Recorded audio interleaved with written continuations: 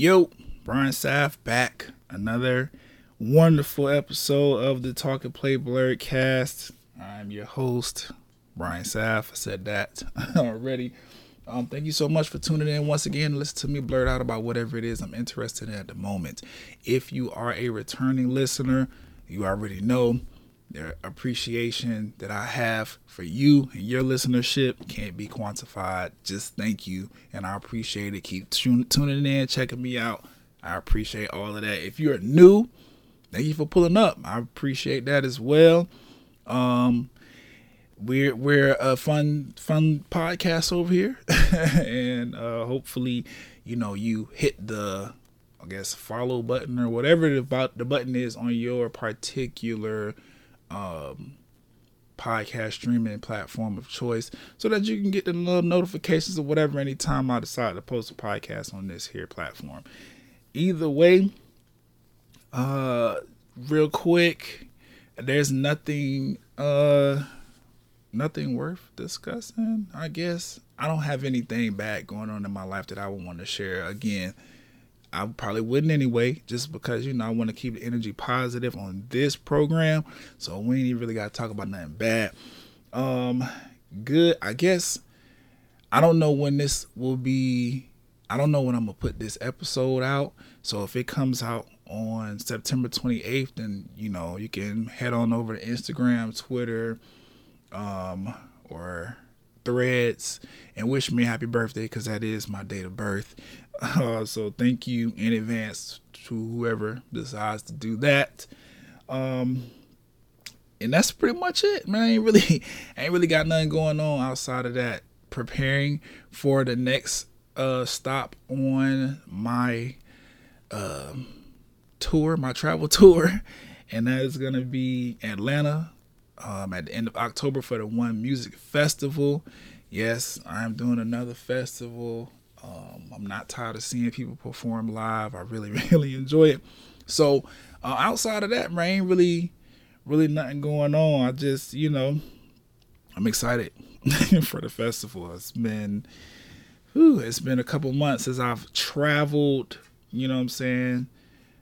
extensively, or travel outside of my state. Of course, I saw Beyonce and a couple other people, I believe. Yeah, I went to another concert. Well, I talked to y'all about that already. Either way, the roadmap for this particular episode of the Talk and Play Blurcast is as follows. We're going to kick it off with the headlines. I do have an interesting read there. Some congratulations. My VMA recap, and a few other things happening in the social media blogs or whatever that I want to just, give my little 2 cents on. Game chat. Nintendo had a direct, so we'll talk about the things there that excited me, as well as the PlayStation State of Play that just happened, and my thoughts on Overwatch for this particular season. And the playlist, a bunch of singles and videos came out since the last episode. Cardi and Megan's Bongos, Flo Milli got a new one out. Lil Durk, Sexy Red, Offset. We got things to talk about, as well as the albums. Doja Cat Scarlet album. Tizo Touchdown also put out an album. We got things to discuss. Diddy put his Love album out. So there's things there. Then in the watch list, not very much, honestly. I haven't really had a whole lot of time to sit and watch any new television. So a few things there. An anime that I have restarted, and we do have some updates, some news on the SAG-AFTRA strike. That's some positive news. So we'll get into that during the watch list segment. That's it though.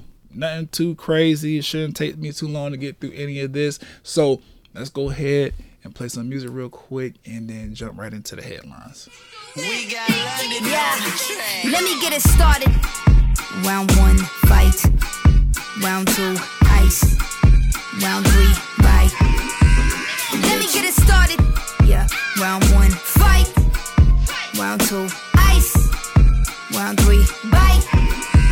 Okay, I don't mean to instigate. renegade. Y'all really thrown it in with the music lately. I don't need another hit cause it's useless really. I ain't looking good, you hallucinating every time. The headlines, again, kicking this thing off with an interesting read. This particular article comes from Screen Rant, screenrant.com. If you want to, pull up to the website. It is written by Carrie Lambertson. Shout out to that person. And it is titled 10 Features We Desperately Need for the Nintendo Switch 2. Now, Nintendo Switch 1 is nearing its lifespan end, and there's a bunch of rumors and leaks coming out about the Nintendo Switch 2. We'll talk about the Nintendo Direct that kind of gives me, or something that happened during the Nintendo Direct that kind of gave me a little inkling as to, some of this stuff being true with the Nintendo Switch being on the way. But this particular article, it does what the title says. It details 10 things that Carrie thinks we desperately need for the Nintendo Switch 2. Some of the things on here, I'm not going to read them all just, for time's sake, and because if you're interested in the article, you'll probably look it up for yourself anyway. But the most notable things that caught my attention was themes, which is something that Nintendo introduced on the 3DS and 2DS. I look at the Switch UI every time I cut it on to play a Switch game, and it's very bland, it's very boring. I think you can only switch between like dark mode and light mode, and that's just, it doesn't do anything, no kind of razzle dazzle there, nothing like that. So I would appreciate some themes on there, especially as a PlayStation owner. I've had pretty much every PlayStation that come to market. The 3 and the 4 had amazing themes and different ways that you could customize the UI to make it personal to yourself. That's something we've been begging for the PlayStation 5, but based on this new UI system in the PlayStation 5, it's not possible. So, I don't want themes to be going all together, so it would be dope if the Nintendo Switch 2 had it. Street Pass, which is also a Nintendo 3DS debut feature. Pretty much you walking, me, for example, I usually have my Switch every time I hit the airport to travel somewhere. And if somebody else has a Switch in the area, the Street Pass feature would pretty much just ping that Nintendo Switch and exchange like a really fast player card. You just have your name, maybe your Switch ID, where in the world you ping this other Switch, and probably give you opportunity to invite these people to be a part of your online friends list or whatever, so that you could possibly game one day. I feel like that would just be a dope feature just for social purposes, because the Switch currently as it stands is not the best with communicating with anybody who also has a Switch. It's just not. The Nintendo Online feature is not up to par. You can't find friends and people that play the games that you have as easily as you can on PlayStation or Xbox. Retain the ability to be handheld or docked. Definitely need to keep that. That's like the top one feature. We need Nintendo Switch 2 to continue what the Switch started, being able to be docked and played on the television of your choosing, or undocked with the controllers or the Joy-Cons on the side of the Switch, playing it like it is a Game Boy Advance. I need that feature to stay with the Nintendo Switch. Hopefully they come with that. There's some other things on here, like some technical stuff, backwards compatibility, 4K resolution, better performance for modern games, which leaks are suggesting that the Nintendo Switch 2 will be capable of playing games or producing performance rates as equivalent to a PlayStation 4. So hopefully that stays, hopefully that's what they trying to do. And I also like this trophies and achievements. thing, this idea that Carrie feels like we desperately need for the Switch 2. Just because, yeah, there's really no incentive to playing games on Switch right now other than you get to beat the game. But yeah, if you're interested in any of the things that this article suggests that we need desperately at launch for Nintendo Switch 2, like I said, head on over to Screen Rant. That is an interesting read. Let's go ahead and move into the headlines. Congratulations to Doja Cat. She hit number 1 on the Billboard Hot 100 and the Billboard Global 200 with Paint the Town Red. I fuck with that song. I featured it in the last episode of the Talk Play Blurrycast, I believe. It is the first rap song with no feature or co-artist to reach number 1 on the Hot 100 since Nicki Minaj did it back in August 2022 with Super Freaky Girl. So congratulations to Doja Cat. That's a really, really dope feat. Congratulations also to Coco Gauff. She won the U.S. Open 2023. She's the youngest person in history to ever do that at the tender age of 19. Congratulations, young black lady. I'm really, really proud of you. I'm happy for all of your success. I'm even more happy that you don't have any debt, as you pronounced it. So yeah, you ain't got to worry about spending your millions on trying to clean up, past financial mistakes. You can really just, invest, do what you want to do. Like, that's a dope position to be in. Outside of the congratulations, the VMAs took place somewhere in between this episode and the last one. I had a couple thoughts, but let me just share it real quick.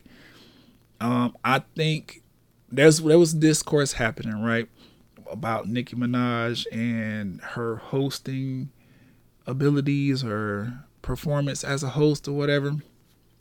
I actually think she did a good job hosting. If you hear me out for a second, you understand why. Because people were expecting her to be like a comedian or actor, actress, or a professional host and stand up there and host and introduce awards and performances all night. And the reason I feel like Nicki did a good job at hosting is because she did like a little bit of that, but then she also participated in the musical performances. And I feel like that's dope as a host for someone like Nicki Minaj, because her primary like, she's a rapper, like she's a musician. So while I would expect a comedian to be up there telling jokes all the time and making fun of people in the audience as a way of them hosting, or while I would expect a actor or actress to be participating in skits or doing monologues, or why I would expect an actual host, somebody who gets paid to host, that is their primary career choice, why I would expect them to be up there hosting in whatever capacity they, hosting, their hosting style or whatever. I really appreciated that Nicki Minaj as a musician, she did what she did as hosting, but then we saw her just as much on the VMA stage as an actual musical performer, because she is a rapper. She's a musician. So if she's going to be hosting an award show that's centered around music, I would much rather her not try to go for jokes and shock value and all that other shit. Just, do what you can, but then also be heavily involved in the performance aspect or the musical aspects of the show, which she did. She performed twice, I believe. Yeah, she hosted. She came out. She said what she needed to say. She performed. She had her own solo performance where she performed Last Time I Saw You, and then premiered Big Difference, which is going to be a Pink Friday track. Ready for that to drop. That song sound hard. And I like when Nicki like rap. So Nicki's performance or performances as a whole were definitely like a highlight of the night. Big Difference. That shit I'm really ready for that. Just Nicki's like energy vocal inflections and all that during that performance, like, yeah, it's gonna be one of them ones. I really like when Nicki like just get into like her creative side or let Roman out and really just like go off. She was really spitting that verse like I need to make sure they know. So that was dope. There was actually a moment in like her performance where she like chuckled as she was rapping the verses. She was rapping Big Difference. She like chuckled after she said they bitches trying to be me. And I thought that was fire. Like Nicki, yeah, keep that level of performance and aggression and energy moving into the Pink Friday 2 era, because Pink Friday 2 sounds like it's gonna be one for the books, a real classic. Her coming back out for the hip hop 50th anniversary tribute performance was dope too. Never seen Itty Bitty Piggy perform live on television or in person for that matter. So wait a minute, did she perform it? Cause I saw Nicki one time in concert before when she was on tour, like Wayne and Rick Ross and a bunch of folk. But I don't know if she performed Itty Bitty Piggy. Either way, dope that she performed it again after all these years. Red Ruby the Sleeves went up like like the Barbs was in the building, because that audience was going crazy when Red Ruby the Sleeves, Itty Bitty Piggy as well. It was just a good night for Nicki. She really, really held it down. And that transition into Lil Wayne's A Milli performance, I fuck with that as well. Like, yeah. Nicki, yeah, she did a good job, in my opinion. And then, she came back out to announce an award, and she received an award, which is also, I feel like, a dope thing as a host of a music show, like for you to be nominated and receive awards at the event that you're hosting that centers around music. I feel like that's dope. I feel like that lends to her actually being a host. I didn't because I understood what everybody was saying, but I was just like, this actually kind of dope that she's a musician hosting an award show centered around music, and instead of trying to be Kevin Hart or somebody and being in our face every 10 to 15 minutes, she spoke a little bit and then she performed. Like, I feel like that's how hosting should go if you're an actual musician and you're nominated and you have a project to promote and you're winning awards and you have collaborations with most of the other artists or some of the other artists that were, nominated. Like, I just feel like that was a solid way for Nicki to host as a musician. Now, if she wasn't a musician, then I would have been like, yeah, we could have used seeing you a little bit more. But because we saw her handling hosting duties and performance duties, I was like, this is actually right up her lane. I feel like that was a great way to do it. Then she came back out as the only woman of the hip hop 50th year anniversary tribute or whatever, which people had a lot to say about that. But I don't know. I just feel like it's MTV. They were never going to get that tribute right. Like, because they had Ice Spice right there in the audience. She won the award for Best New Artist. Her and Nicki have 2 very popular songs together. Like, that would have been dope for her to be up there performing as well, especially given that she's like the newest face of women in rap. Like, she's the girl that's came along as of late and had the biggest impact. So I just feel like generationally that would have been solid. But that's why I can't really trip or make it about Nicki being whoever she is and feeling a way about other girls. I really just feel like the VMAs just dropped the ball on that performance, because Wayne was there. He performed twice as well. One time on his own and then with this hip hop tribute thing or whatever, but then like nobody else who was a part of or who considers himself a hip hop artist who was in that crowd or even performed that night was on that stage. So I don't know. I just feel like the VMAs didn't do what needed to be done in order to successfully pull that off. I feel like because LL Cool J always pick up the phone for them and Run DMC pull up when they feel like they want to do it. I feel like they just thought that was good enough. Throw Nicki in there because she's hosting and it's the current queen of hip hop and rap. And yeah, Lil Wayne's here as well, and he is like a legend in the game, and they was cool with that. I don't know.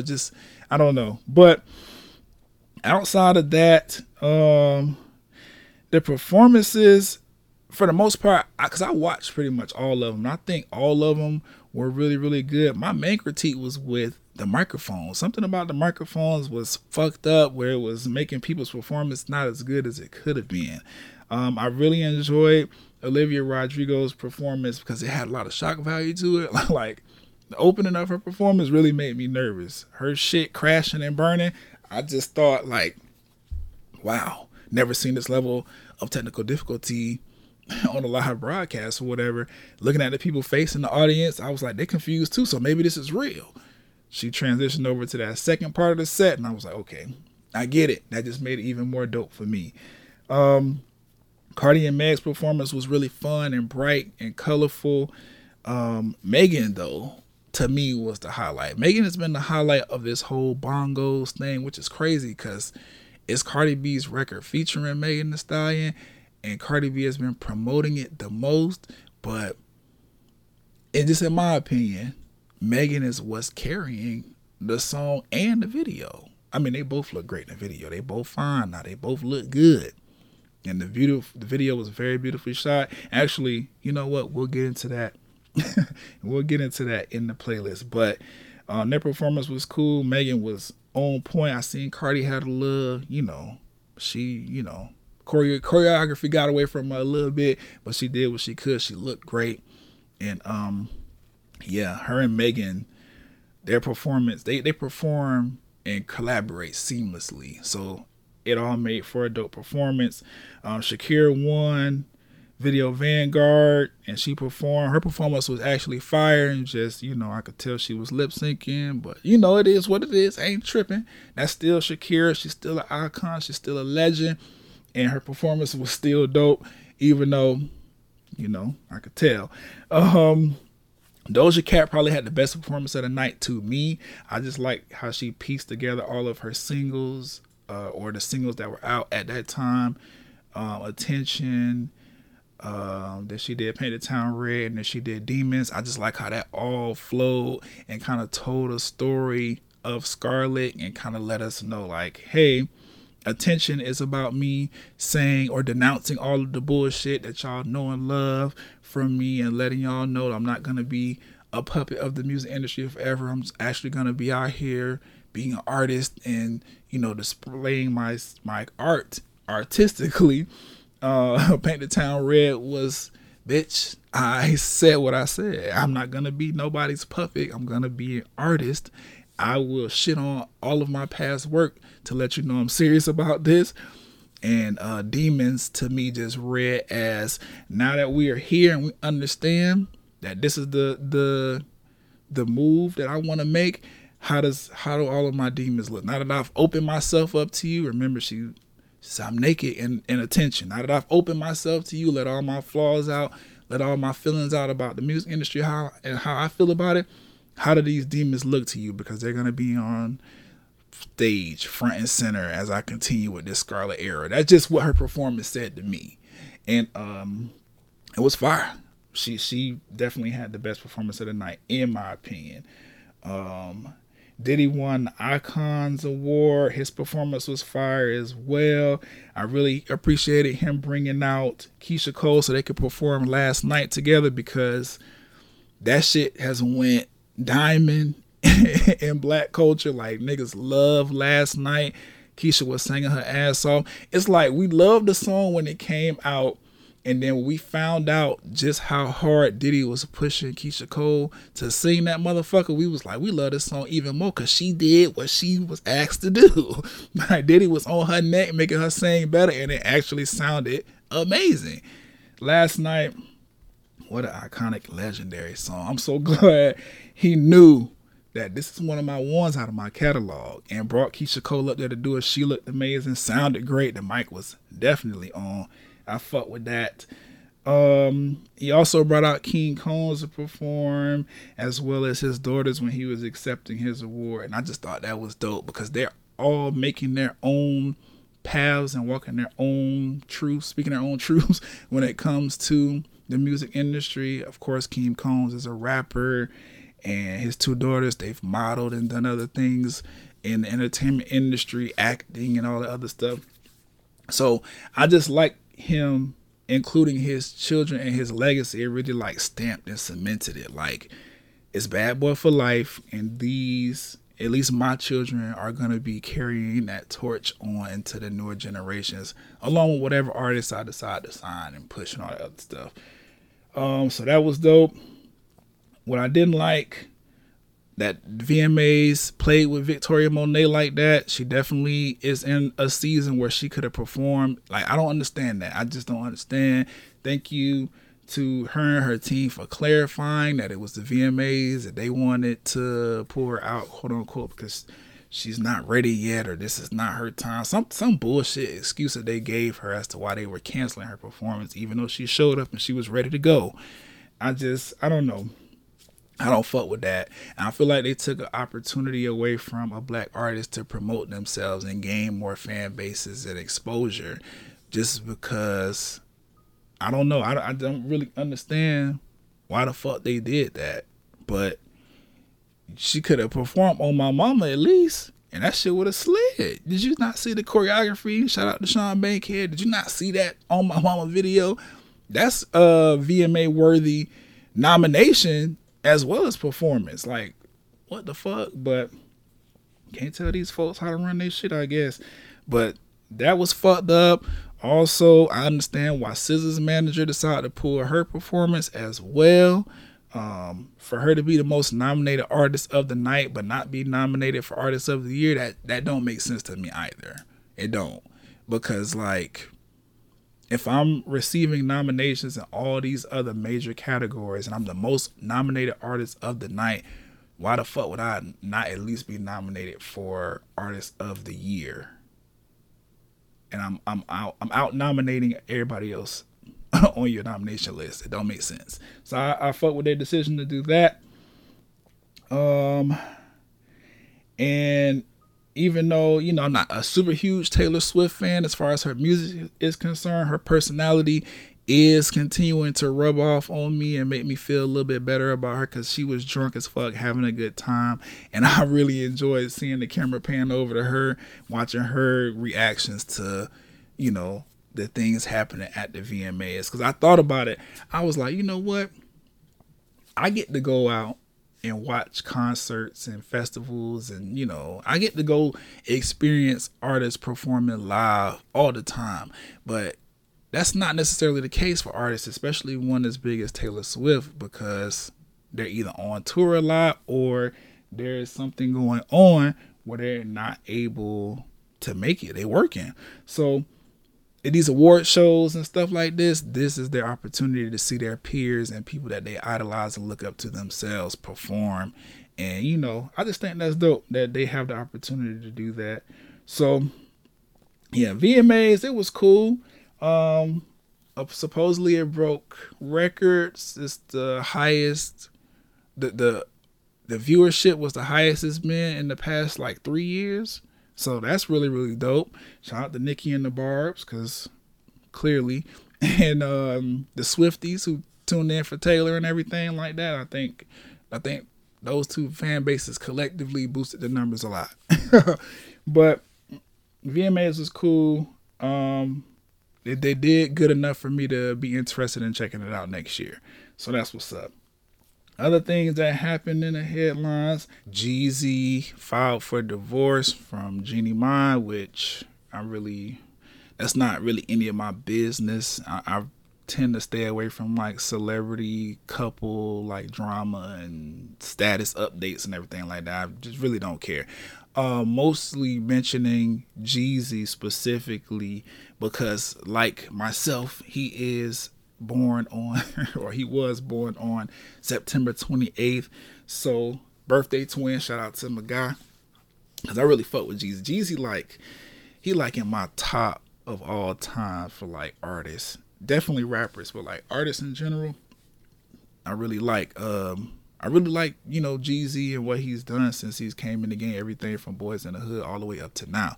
Fire. Speaking of that, to celebrate our birthday, he put all of his like old mixtapes from before streaming era on to streaming platforms. So if you're a Jeezy fan like myself and you've been missing being able to stream, Can't Ban the Snowman and Trap or Die and all those amazing mixtapes that predated the streaming era, we in luck because he got all them things uploaded. And happy birthday to us. Yeah, Iman and Iman Shumpert and Tiana Taylor also decided. Well, Tiana decided to give us a update on their, I guess, impending divorce. They separated. They decided to call their marriage quits or whatever, but they still best friends. And Iman is not cheating on Tiana. He's free to do what he want to do. Only reason I'm mentioning that is because when I heard the cheating rumors, I honestly thought this was like their girlfriend, like them as a couple. They have a girlfriend.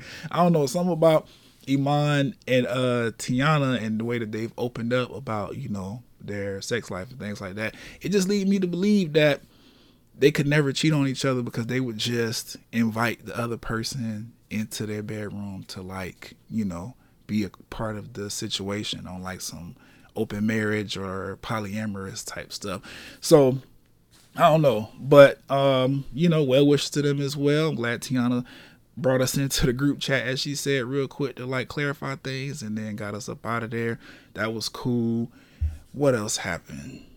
I'm not too concerned or pressed to talk about the whole Nicki Minaj, Kenneth Petty versus Cardi being Offset. Again, don't really care much to speak on people's like relationships and marriages and stuff like that. Y'all know how I feel about Nicki. Y'all know how I feel about Cardi. You know how I feel about Offset. Kenneth, he's not in any part of what I discuss on this podcast. That's Nicki's husband to me, so it is what it is. But that's their business, and I'm tired of the beef. And as long as the ladies keep it on wax, I'm cool. Because I really like the,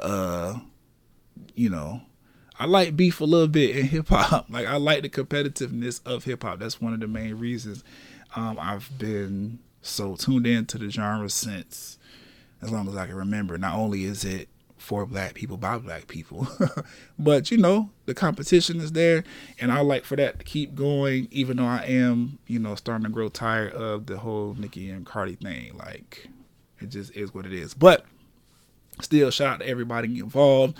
Just want to say those things real quick since they did happen to take up a considerable amount of time on the blogs. And I feel like Nicki's Queen Radio was masterfully done. If you paid attention the way I paid attention, then you saw how Nicki manipulated the media to tune in just for her to promote other artists and tell y'all, she ain't about to be nobody's clown like she used to be, or, she not going to be the old Nicki that's on Queen Radio yelling and screaming every time a headline come out she don't fuck with.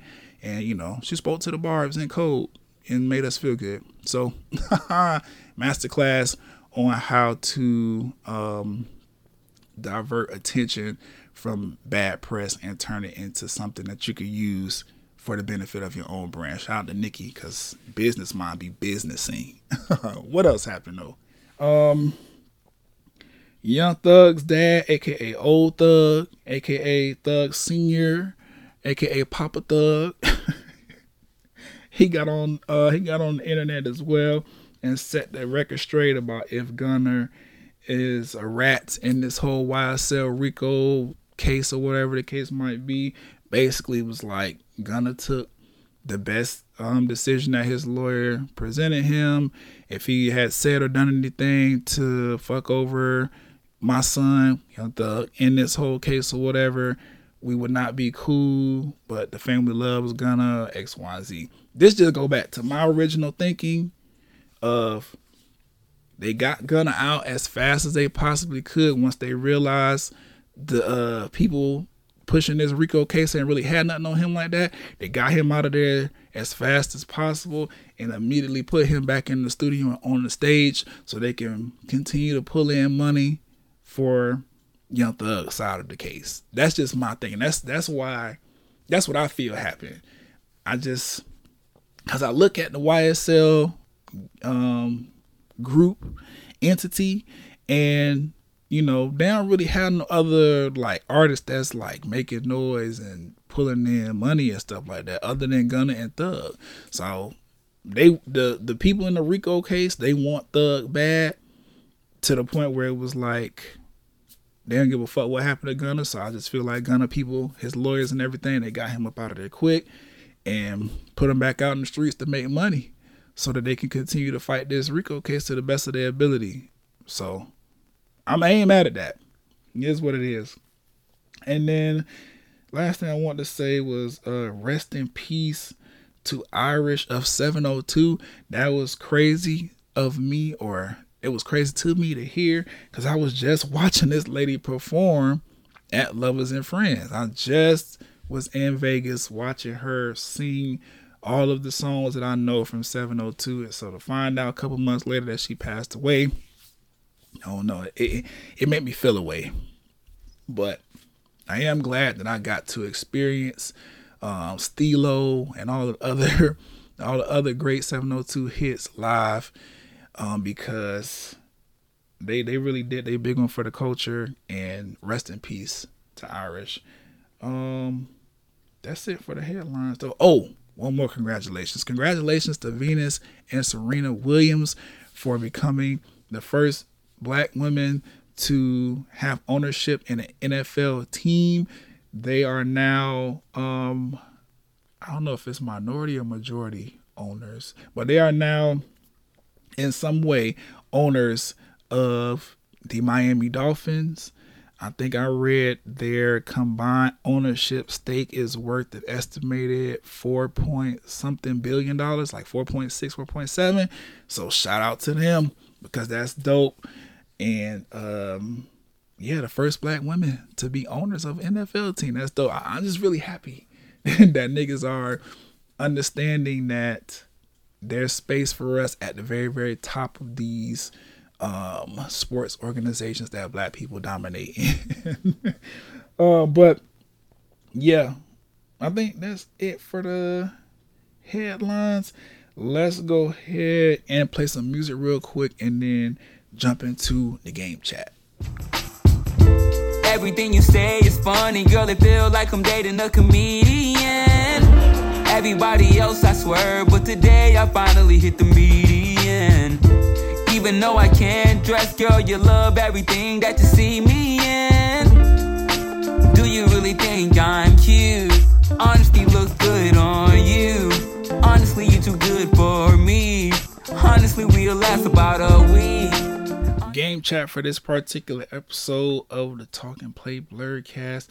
No trailer spotlight, because we saw plenty of trailers in these Nintendo Direct and PlayStation State of Play, so we just jump right in with that.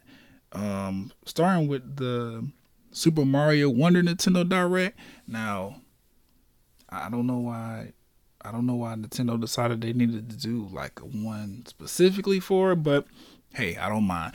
The game looks very beautiful and immersive. And I just love how all of the Mario characters in the franchise are playable characters. I think Yoshi and I think it was Toad, they're more like the easy mode characters for like newcomers to the game, whatever. That'll be dope for kids where they don't take any damage. But if y'all do fall off the map, y'all will be starting over. But I just thought it was cool that they made some of the characters, easy to play for, like I said, newcomers and probably like kids and stuff who will probably pick this game up. The new power-ups are dope. I especially like the bubble mode and the drill mode that Mario and the other characters can now do. Those look dope to me. The Wonder Flower courses look dope as well. I really like how they're all like different as far as what it takes to complete them. So that's gonna be fun and make for like some cool little things to do inside each of these levels as the game progresses. The badges system that they're adding is a dope feature as well, because most good RPGs tend to have something like that where you can equip your character with a certain, I don't know, rune or some kind of held object or piece of garment, like a clothing item or whatever, to the character to give them some kind of advantage in the game. I've never seen that done in a Mario game before, so I don't know, that just intrigued me. I think that's gonna be a dope like feature to have.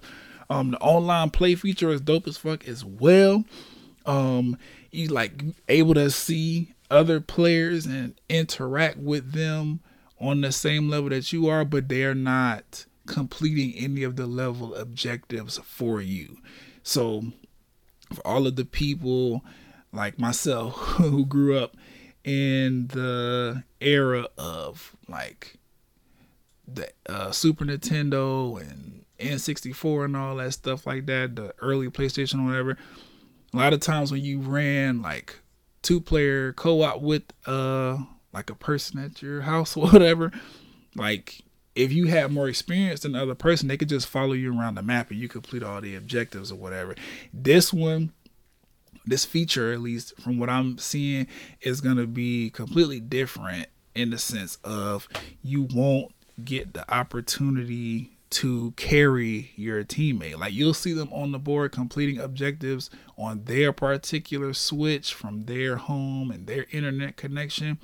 But all the objectives that's popping up on your particular course, you have to complete those by yourself. The only real thing or the only real advantage to having this online co-op feature is if you like die or whatever, the other person that's playing the board with you, they can bring you back to life and vice versa. And then they also talked about this whole standee thing, which is basically leaving a character flag just in case, you know, you die or they die, whatever. The teammate interact with it, come back to life, bring you back to life, something like that.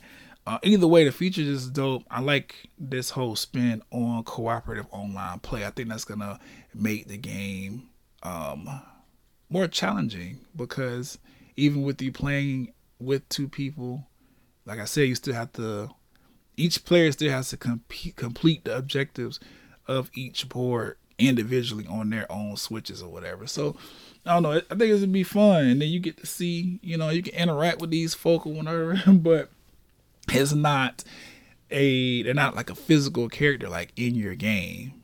It's like your switch and their switch are like, I don't know, sandwiched over each other. And whatever they playing, that's what they playing. Whatever you playing, that's what you playing. And should you guys need to revive each other or decide y'all want to wave back and forth to one another, y'all can interact in that way. But either way, the game looked dope. I'm sold on it. I think I'm gonna go ahead and cop it when it drops, but we'll see. Then Nintendo decided to do a direct just for, you know, the upcoming games that they had coming out. The ones that stood out to me the most, Super Mario RPG, which I pretty much wanted because of the battle system. I've never played a turn-based battle system on a Mario game, so I feel like that's gonna be dope. And I've never played the original Super Mario RPG, so I'm really interested to get my hands on that and see how that plays. Princess Peach Showtime also looks dope. I love the whole transformation aspects that they showcased in the Nintendo Direct for Peach. It kind of makes her feel like a Mario character, because you know Mario eat the mushroom or the star or the flower or whatever, and he get all these cool powers. Same thing going on with Peach, and I really fuck with that. I'm glad, or I like that they're continuing to write the stories of their marquee characters, giving Peach her own game and making her the focus of, I guess, a time period for the Mario franchise. That's dope to me. I like that. I hope they continue to do it. Just, I don't know, it refreshes what we already know and love about the series, but adds like new things to it. So that's dope. Trombone Champ also looks dope. I like the motion control aspect of it. It reminds me, or it feel like it could have been like on a Nintendo Wii situation, Like, could have been a Nintendo Wii game, but I like that they bringing this out for the Switch. We do need more games in the Switch catalog that utilize like the motion stuff with the Switch controllers specifically. So that game looks pretty dope. Battle Crush, which to me looked like a MOBA style brawler, looked dope. I'm interested in that, as well as F099, which I actually already played it. They made this game free to play. It is a F-Zero game, but the 99 stands for the 99 additional players that will be on the screen racing you. It's a racing battle royale, free to play, not too technically, you know what I'm saying? Like, it's not too technically difficult. Like, jump in, race, try not to get, destroyed or moved off the map by the other people racing, and try to be number one. It's completely online, so I don't know. It's dope. I like that they added this little quick free to play game. Dave the Diver, also a dope game. I've also played this already. I downloaded the demo because they announced it during the Nintendo Direct. The game is dope. You basically play as this diver named Dave who explores this like large body of water next to this sushi restaurant that he also happens to work at. You catch different like fish and sea creatures to add to the menu at the sushi restaurant, and in the midst of all of that, there's a kind of story about this underground or underwater civilization or whatever that you're trying to discover. The game is dope. It's very witty, very fun, a lot of anime style cutscenes in there.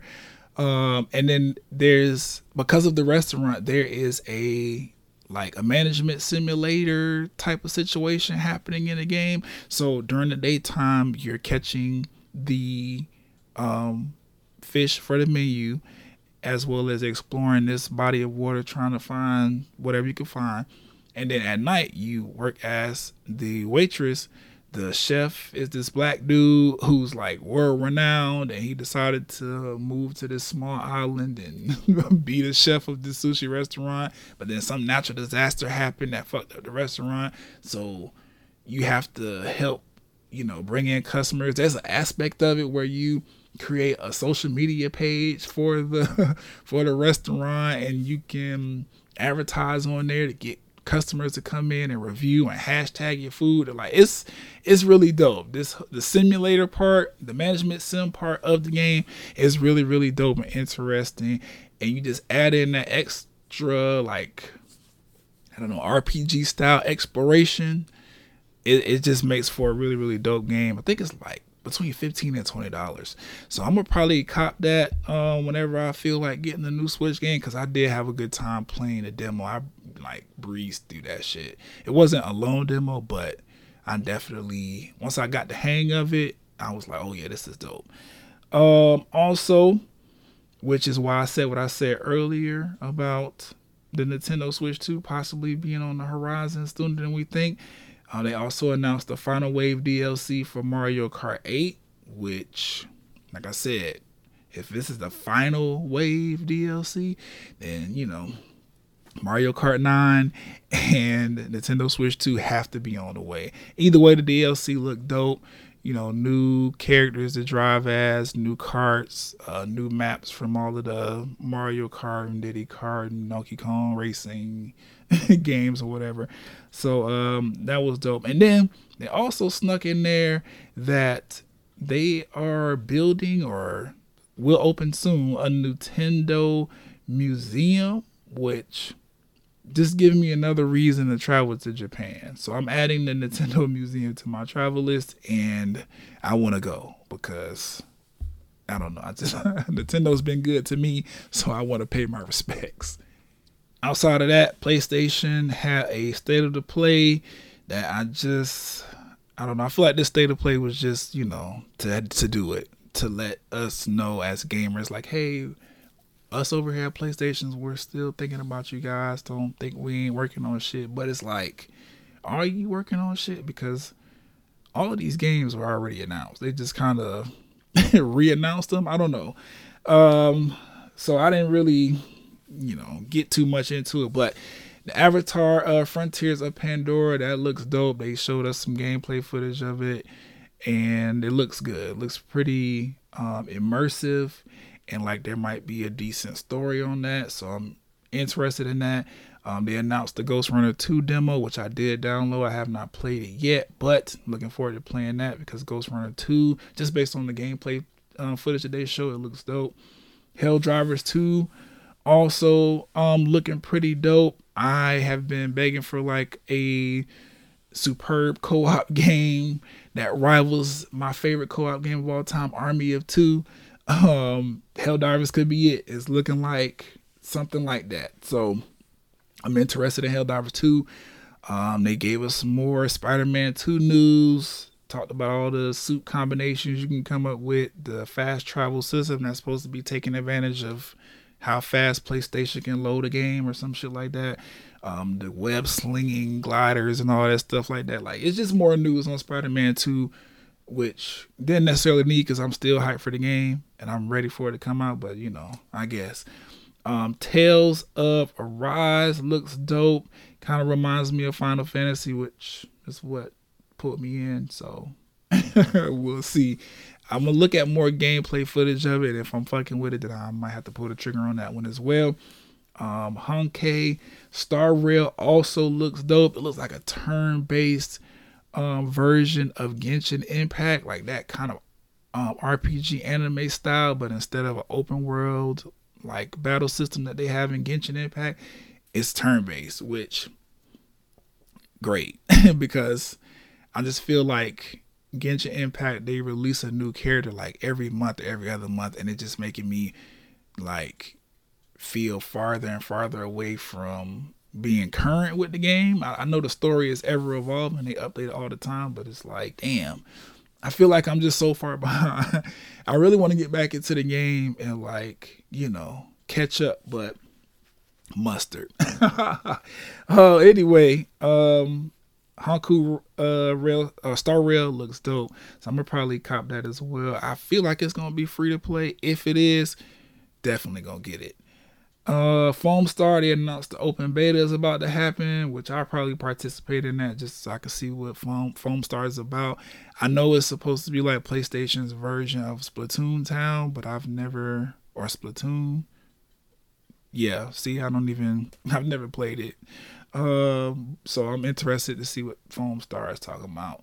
And then Final Fantasy VII Rebirth also looks fire.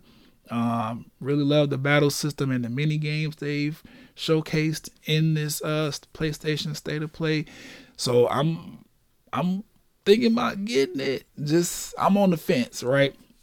Because I'm definitely getting Final Fantasy 16 because I love that demo and I'm really interested to see how the story progresses and just whoop some ass.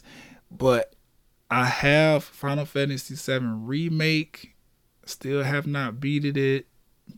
I still haven't beat it. And then that Renegade or Retrograde DLC came out, and because I'm not anywhere near completing the remake, I didn't get the DLC. So now they're talking about Rebirth, which is supposed to be like, I guess, another DLC or the part 2. I'm not even sure at this point, but it looked good. So I don't know. We'll see. But I kind of want it, but we'll see. Outside of that, that was all that pretty much grabbed me with the PlayStation State of Play. Again, lackluster. They didn't really announce anything that we didn't know was already coming. So I'm assuming after Spider-Man 2 comes out and the holiday season kicks in, they'll be ready to announce some more shit for 2024 or some surprise games coming out for the holiday season for 2023. I don't know, but they could have kept this PlayStation State of Play. I like seeing the new games and stuff, but didn't really do a whole lot. Outside of that, I'm still on my quest to complete Hogwarts Legacy, especially with the little rumors and stuff we've been hearing about Hogwarts Legacy 2 possibly, getting ready to be in production. So last time I checked, my PlayStation said I was 86% done with the campaign, so pretty close. And then Overwatch 2, I don't know, this season, I've been enjoying it, but then I'm like, I don't like. Well, first of all, I finished the battle pass, right? Like, quick as fuck. I still had like 31 days left to spare in this season when I finished the battle pass. So I was like hype about that. They gave away like a free Tracer Halloween skin and 5 battle level progression points. So I was at like 84 or 81. The battle pass ends at 85. So I was at 81. I went ahead and downloaded the free Tracer skin with the free 5 levels, and it kicked me up to the prestige mode. So I completed the battle pass. I already had that Tracer skin though. But outside of that, I feel like the balancing on the game is getting better, because I'm noticing that at least the people I've been playing with, they've been paying attention to the fact that we need to counter other characters. And they still have some stubborn players who like, no, I just really love Genji and the fact that he's a robot ninja or whatever, and he got a cool dragon in his sword, so I'm gonna just keep using him. But then there are like real people who play the game okay, I can't beat this opposing teammate or opposing enemy team member with this character, so I need to switch or whatever. So I feel like the balancing is getting better. But then I was watching some stuff on YouTube, and some of the like content creators have noticed that like because of the introduction of Iliari and her like healing ability, what's the shit called? Her torrent that heals. They noticing that the torrent meta is starting to take shape. Bastion is incredibly strong if used correctly now. Like, there's some balancing issues that are still happening that need to be corrected. But then on the flip side, I feel like the servers have been improved, because I've actually been able to place in composition or in competitive mode for damage, which has never happened, because the damage comp wait time is always ridiculous compared to the tank and support roles. So I always get pushed into one of those when I queue in the game for all the roles. But I was able to finish, and I feel like either they improved the servers or Iliari being in the game really invigorated people to get off of damage and join the support queue and try their hand, because Iliari essentially is a damage character that is on support. Like, most of her abilities are support, but she can be effective at damage. So I don't know what happened with that, but what I don't care for really for this season is this new game mode that they put in the game, Flashpoint. It's either the maps or I just don't fuck with the game mode. Something about it feel like once the other team, I don't know, something about this Flashpoint game mode ain't sitting with me. Maybe it's the distance in between the flashpoints, or I don't know, because I feel like once one team like win the first flashpoint, it's like hard to come back. I don't know, something about Flashpoint. I just every time I play, it don't matter if my team win or lose. I just like, why are we playing Flashpoint? Like, I don't know. I don't care for it for some reason. I want the other game mode back, where it was like 2 points on the map. One team was defending, the other team was attacking. If the attacking team got the first point, then it moved to the next point. The other defending team had to try to defend that second point. If the defending team couldn't defend the second point, then the game goes to the attacking team. If the defending team can defend the second point, then the game goes to the defending team. In quick play. In comp, though, it would just swap sides. Like, okay, you got the first point and half of the second point. Let's see what the other team can do. Now let's switch sides. I want that back because those maps were actually really, really dope. Yes, they had some pretty annoying chokes in them, but if you were able to work around the choke points, like if you were skilled enough to bypass the choke points, it really turned out to be a fun like battle or game mode. I forget what the actual name of the game mode is, but that flashpoint shit, that need to be reworked. Either the maps need to be improved on it, because all of those maps are super cluttered. It's so much on there to like hide behind and stuff like that or run into when you're trying to battle. Like flashpoint, just I ain't feeling it. But we'll see what changes they've made. This season of Overwatch 2 is coming to a close, I think in like a week or two, like 2 weeks, I believe. So we'll see what happens. But that's all the gaming shit that I wanted to discuss in detail with y'all in the game chat. Let's play some music real quick, and then we're going to jump into the playlist and talk about it. Shake your dress, shake your dress, shake your dress. Shake your dress, shake your dress, shake your dress. Shake your dress, shake your dress, shake your dress. Shake your dress, shake your dress, shake your dress. Bust your head, bust your head, bust your head. Bust your head, bust your head, bust your head. Bust your head, bust your head, bust your head. Bust your head, bust your head, bust your head. All right, the playlist for this particular episode of the Talk and Play Blurcast, let's go ahead and get into it. Singles and videos. Cardi and Megan put out bongos. Now, I've been seeing, all the discourse surrounding this video or this song. A lot of y'all don't like it. I actually don't mind it. I feel like the best part of it is the beat. The beat is crazy. I don't know what y'all listening to your music on, but the beat is fire. Megan really, really snapped on this beat. Cardi did what she could as well, and I fuck with that. So overall, I don't mind the song. I fuck with the song. The video is what seals it for me though. The video is the actual it's this the part of this whole bongos thing that I enjoyed the most. That beat scene where they dancing on the white platform, it kind of reminds me of like all of those like 2000s pop videos that all had choreography.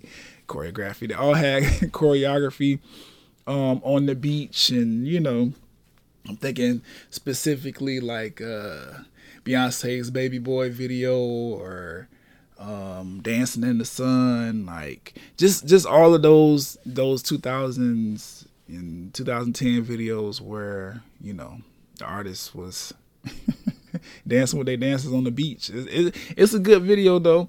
Very bright, very colorful, very engaging for the eyes. Obviously, Megan and Cardi look amazing. So do all of the other backup dancers that were in the video.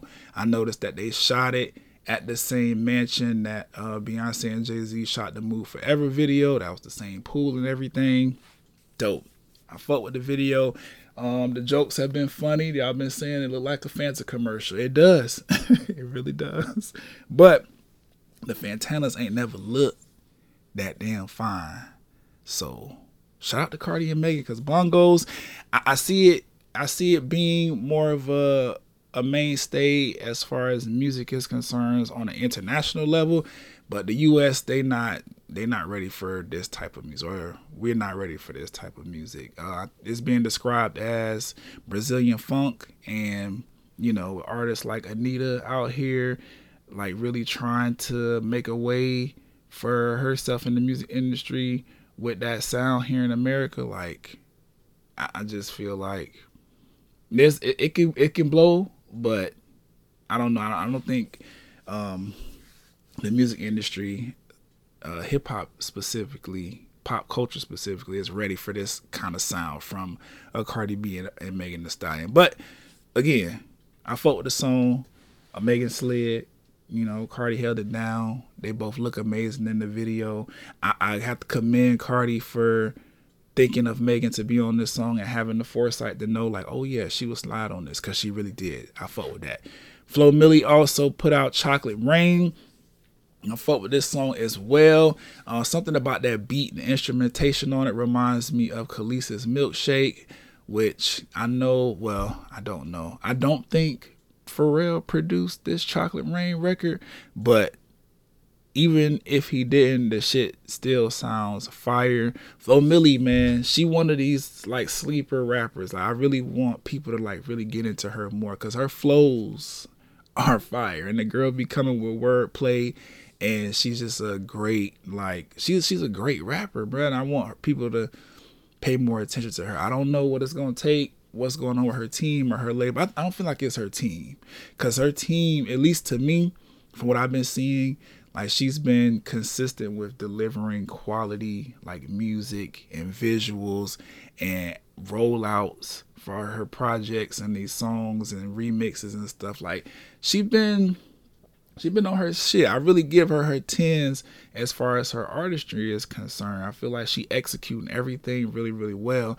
I just don't know why the label not taking more of a liking to her. Maybe because she's not out here making generic radio hits. Like she actually putting time into being an artist that is not the same as all the other girls out here rapping. But I don't know. Flo Milli's fire.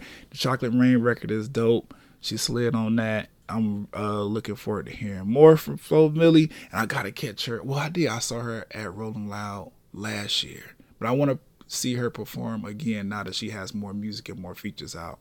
I think the catalog that she has, on top of all of these new singles and features, will just make for a better performance. It's more of a range for her to do other things than just walk across the stage and like turn up with the crowd.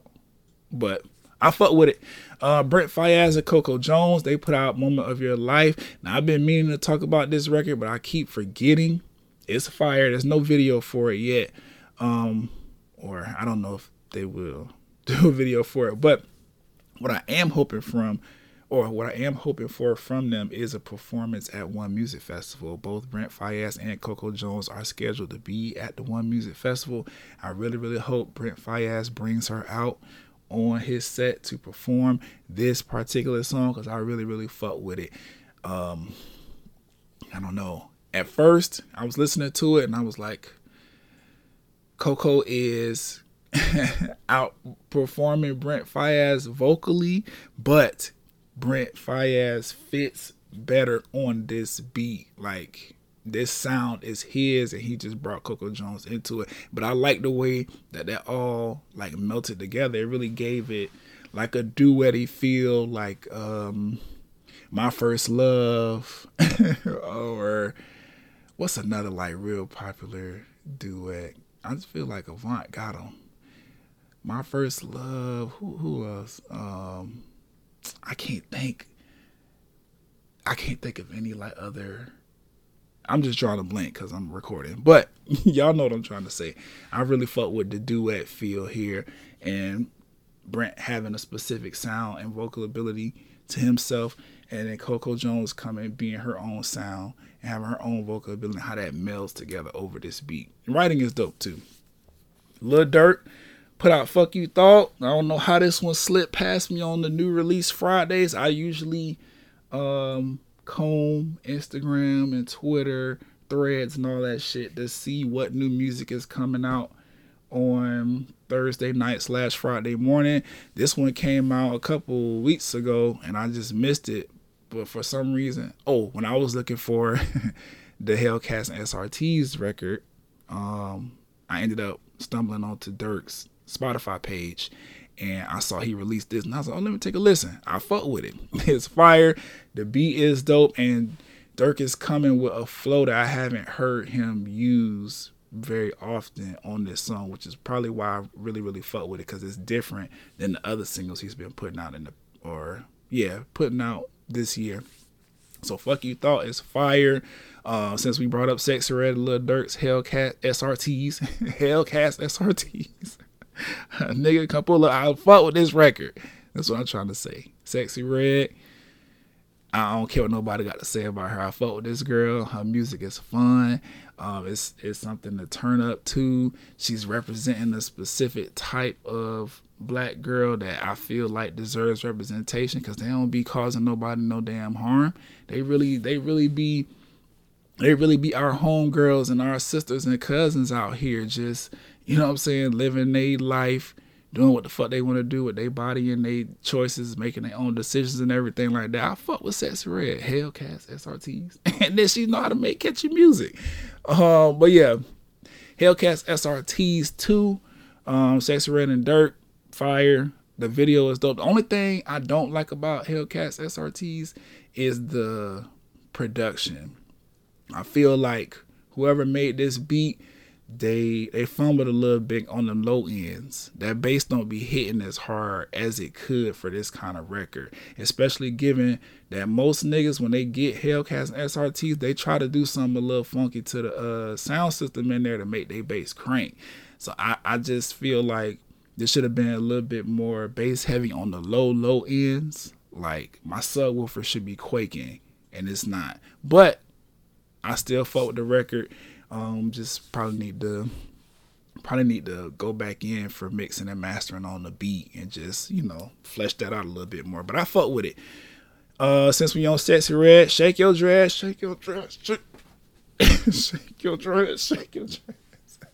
I'm shaking my dreads because she told me to. Shake your dreads, fire. Sexy Red once again with another relatable hit.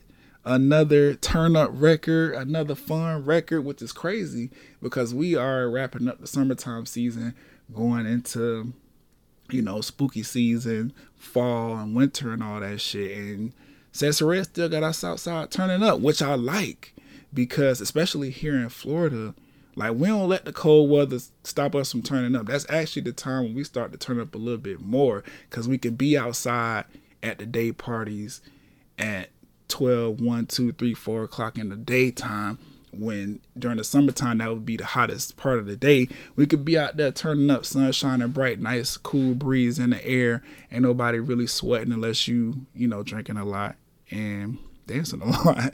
So I really fuck with artists that are continuing to make sure we have turn up records and not getting all somber just because we floating into the fall season. I fuck with Shake Your Dreads. Obviously it's the hook for me. The video looked dope and fun as well. If Sexy Red, Sexy, if you listening, if you decide you want to do a part 2 to Shake Your Dreads, please put Waka Flocka and or Chief Keef on part 2. Please. Both of them young men have dreads, and on top of that, this sound fits their sound damn near perfectly. I don't even understand why Waka or Chief Keef is not on the original. But if you're gonna do a part 2, one of them two, preferably both, but one of them two. I feel like Waka will be more inclined to do it because he's still out here performing and turning up. I just saw this man at Dreamville Festival earlier this year, and he ain't do nothing but hit Shake Your Dread hits. So I feel like this will fit well in his catalog as well, and he would be more than happy to bring you out to turn up with us because the Waka Flocka crowd, we turn up. So I think Sexy Red got a place there. But then Chief Keef, you know, he a legend, and this style fits him as well. So, you know, either one of them two, it could work, or both. But Sexy Red, shake your dread, shake your dread, shake your dread, shake your dread, shake your dreads. Got my hair braided right now, so I can't. Cause normally if I was to shake my dreads, y'all probably hear the dreads knocking over this fucking microphone. With my shit braided right now, it's okay. Cause when I take this shit out, it's gonna be a time. I get hang time with the braids being braided in, but you know it's different. Either way, Offset put out Fan, which fuck them niggas and everybody fuck them. I fuck with the record. I really do. The song is fire, but the video is what sealed it for me.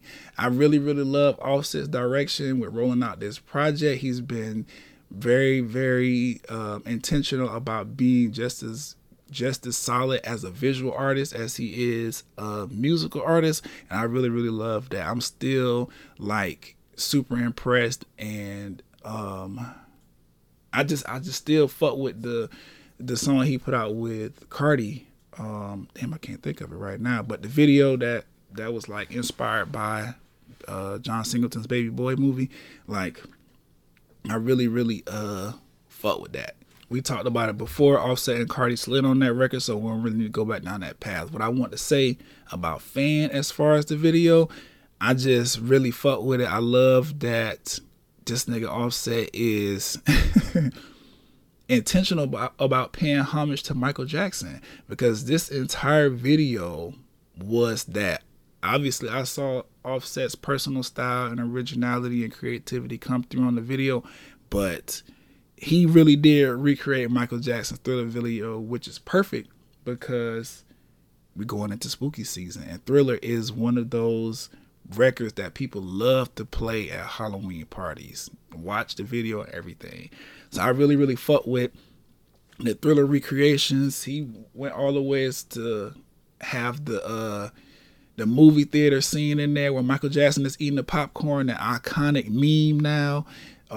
He recreated the transformation scene where Michael transformed into a werewolf, and this nigga did a reverse moonwalk, which I was like, okay, nigga, because Offset can dance. So I fuck with that. Yeah, the whole song is dope, and the video is what really, really sealed the deal for me. I really appreciate Offset stepping into his solo artistry in this way. Not to compare whatever, but creatively, artistically, I'm fucking with this Offset. Like, I know he'll never let go of his Migo days, and he shouldn't. That's what got him here. And the Migos are an iconic rap group. It's sad that, what happened to Takeoff or what happened to the Migos and then what happened to Takeoff. But if we're going to move forward, I like this direction. He's not trying to be Amigos without Takeoff and Quavo. Like, he's not trying to still do the Migos sound without his Migo brethren. He's actually creating his own sound, his own artistry, and I really, really fuck with that. Outside of the stuff with Nicki's husband or whatever, he really been having a nice run with this album rollout. Seeing him on Kai's stream was really, really dope. I didn't stick around for the whole 24 hours because, a nigga got responsibilities, but it was dope watching them turn up and have a good time. The text that he sent to Kai after leaving the stream was real dope, heartfelt. Basically him saying, if you didn't catch it, he was saying, it's the most fun he's had in a long time. He's been depressed and going through a lot, obviously with the drama with the Migos and then Takeoff's, untimely passing and everything like that. Murder is what it was. But, this was a high point for him, and he just thanked Kai for allowing him in his space and to share his friends and his stream and everything like that, and let him, just let his hair down, let loose, have a good time, and put some positivity in his life. I really, really fuck with that. So I'm gonna be continuing to check for Offset. He is even growing as a better lyricist and a rapper, so I'm really, really excited about that as well. And I'm excited for this new project. I don't know or remember what the name is that he said it was going to be, but I am I'm gonna definitely check for it.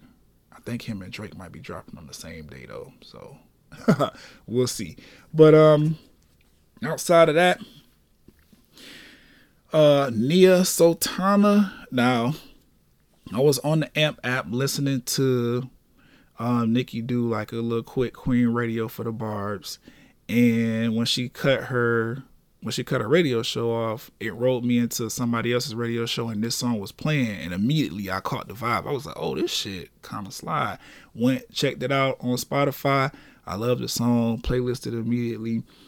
She kind of sounds like a mix of Janae and Summer Walker. Janae Aiko, or Janae Aiko, for those of you who don't know. But I don't know, it still has a little bit of originality to it. Like, her voice is still distinct enough that I know that's not Janae or Summer singing. And I really like the beat selection on this song. Ambiance is the name of the record, and it's really, really dope. I just fuck with the song. Check that out if you can. Okay, now, the reason I was excited to do the playlist. Albums, right? I'm still listening to, I've only listened to Diddy's Love Off the Grid album like 1.5 times all the way through. So I'm not gonna give my thoughts and opinions on that because it is an R&B album. I do like all of the sounds and the music on there. Let me pull up the track list real quick because I do have some like songs that jumped out to me instantly, and I was like, oh yeah, this is hard or whatever. But I ain't gonna give a full review, just because I don't feel like I sat with the project enough. It's an R&B album and it's good. I think as like the weather begins to cool or continues to cool, I'll be more receptive to this album because it is an R&B album through and through. There's not very many like dance or turn up records on here. Let me see which one stood out to me the most. Deliver Me, featuring Busta Rhymes and Dirty Money, aka Dharma, Shard, and Kalina. I really fuck with that one. Homecoming with Josie or Jazzy. I don't know how she pronounces it, but I fuck with that record. Stay Long with Summer Walker. It Belongs to You with Jazzy again. Another One of Me, The Weeknd, French Montana, and 21 Savage. I like this record as well. Nobody Needs Somebody with Jasmine Sullivan. I fuck with that. Bosses in Love featuring Nova Wave. I really fuck with that one. Mind Your Business, Kehlani and Ty Dolla $ign. I fuck with that one as well. Let me see. Nasty Interlude with Josie. Reaching featuring Ty Dolla $ign and Coco Jones. Like It. I Like It is what it's called. I Like It. Mary J. Blige, Closer to God with Tiana Taylor. Like, yeah, it's a large majority of this project. Kim Porter, that was dope. A nice little tribute to Kim with Babyface and John Legend on it. I just like the record overall from what I heard, but again, I only listened to it like twice all the way through, so I ain't really got much of a detailed analysis of the album. Another album that came out that I checked out that I really enjoy, Tizo Touchdown. I'm finally giving his music a listen after he's been featured on some of my favorite artists like songs and projects or whatever, and he's going on tour with Travis Scott for this Utopia tour, so I'm extra excited now to cop me a ticket. I really think I'm going to end up going to this tour because I want to see Tizo perform this music live, and I just want to see Travis Scott perform Utopia and all the other shit he gonna perform live. So looking forward to the Utopia tour.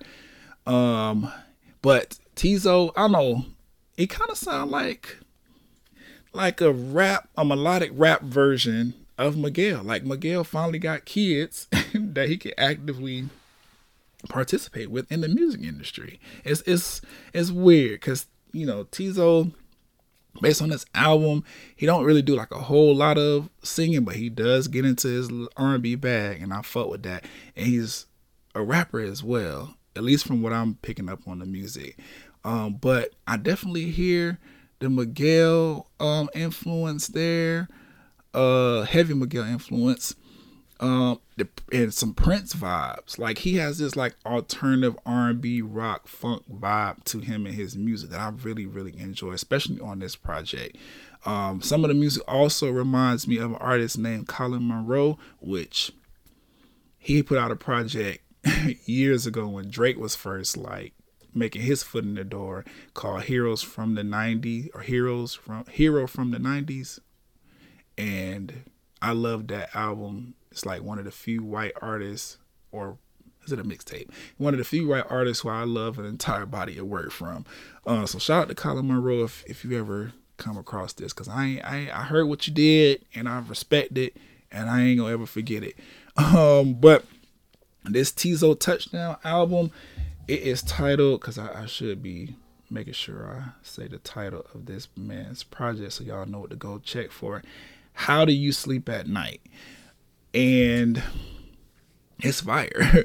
He makes a lot of like 90s and early 2000s pop, like boy band, like frat music, kind of. It's like real angsty, kind of like teen love music. A little over dramatic, but it's very heartfelt and innocent.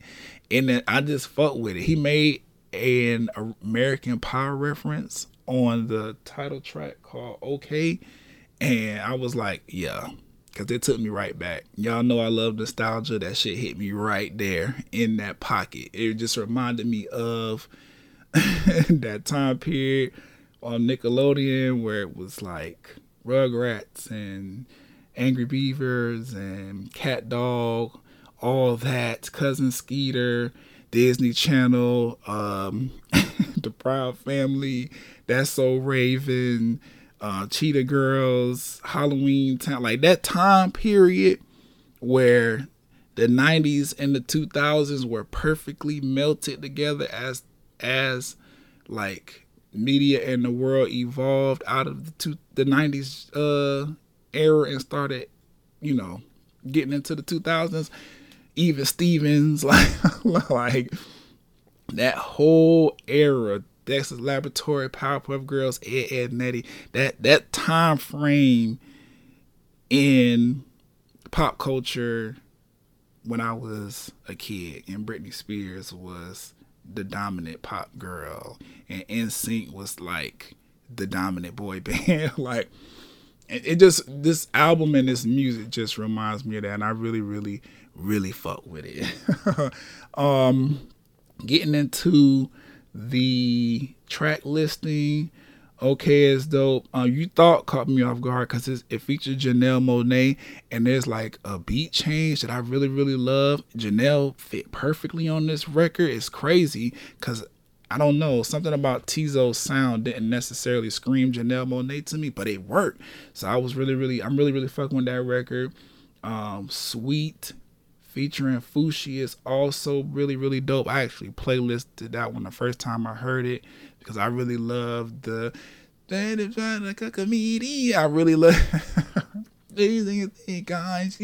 I really like the vocals he was putting down right there. Just again, angsty teen, late 90s, early 2000s like music. It's a love song. Fushi did her thing on there.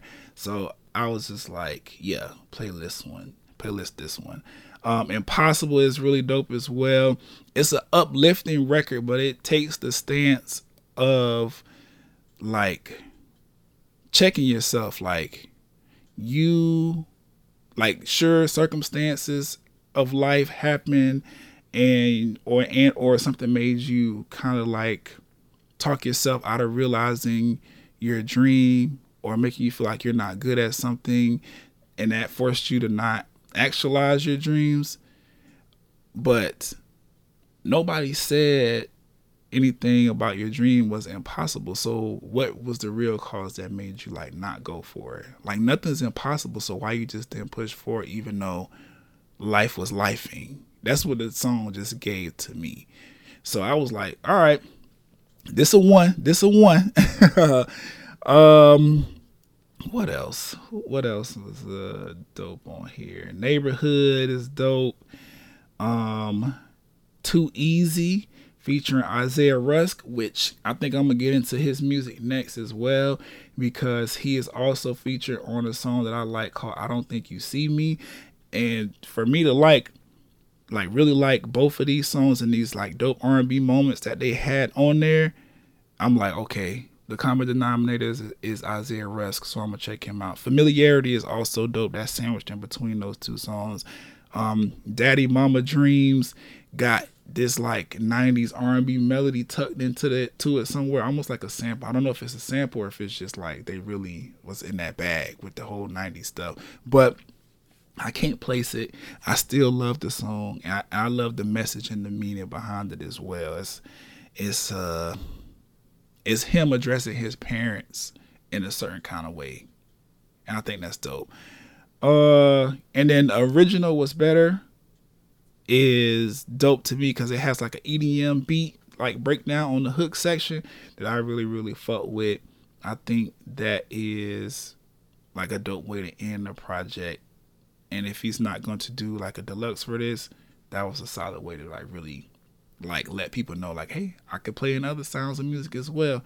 Really, really like this album though, top to bottom. I've been listening to it here and there in between the next project that I'm about to, well, just in general, because it came out before, but I've been listening to it here and there, and I fuck with it. The next and last project, last but definitely not least, motherfucking Doja Cat with this damn Scarlet album. Now, I've been on the fence about if I'm going to do like a whole like album review, a separate album review from, you know, what I've or what I'm about to say about the project. So I ain't gonna go too deep into it, but what I will say, I really like this album and the entire rollout around it. She made it very, very clear in the rollout process that she was not going to be pigeonholed into this pop lane that y'all want her to stay in, because Planet Her is an amazing project, and she wanted to make it very, very clear that, hey, even though I am playing in other genres of music, I'm a rapper first, and she really did that with this project. I really admire when artists go no features on their projects. With Scarlet has 17 songs in total, and none of them have a feature. And Doja Cat is saying that she wrote every single song from front to back, and I really fuck with that. I fuck with that album, bro, and I understood what she was trying to do. She did all of this arguing with her fans, or quote unquote fans, on social media, because I don't think those people were really fans. They was doing what she said, just following her, but they didn't really give a fuck about the music. But she did all the arguing with those people, and, you know, really shifted her energy, or the energy her aesthetic was given, from this like pop princess to this more darker grunge, almost emo kind of vibe. I think she did that to like weed out all the fakes, like to just get the fuck people out of here, the bullshitters, and who only is just there because she look good and she makes incredible music. She got all of them out of the way and said, I'm going to be making a rap album since y'all keep playing with my name as a rapper, and she succeeded. I really get that from this entire project. Of course, Paint the Town Red, and Demons, and Attention are the singles and everything. If you line those up the way that they came out, they do tell a story that pretty much like solidifies what I said. Attention was like, hey, look at me, I'm about to do this, I'm about to tear all this shit down and start back up from scratch to prove to y'all that I really do this rap shit. Paint the Town Red was her doubling down. Bitch, I said what I said. I don't give a fuck how y'all feel about it. Full steam ahead. Demons is like, now that I've put all my business out here and let y'all know how I feel about it, how my demons look. Because we about to run up a bag on y'all and really show you bitches how to rap. And I really fuck with it. It's a dope project. Wet Vagina is the third track. It's fire. I bring that drip with wet. I really fuck with this. Doja Cat said she bring the drip with Wet Vagina, bitch. I said, okay, Doja Cat. And I like how like brashly sexual she's being on this album. Something about that does something to me. I like that she's like being bold in her sexuality, not trying to be like slutty or nothing like that. Just very, very bold and intentional. Like, bitch, you see what I got on? I bring the drip with the Wet Vagina. Like, it's fire.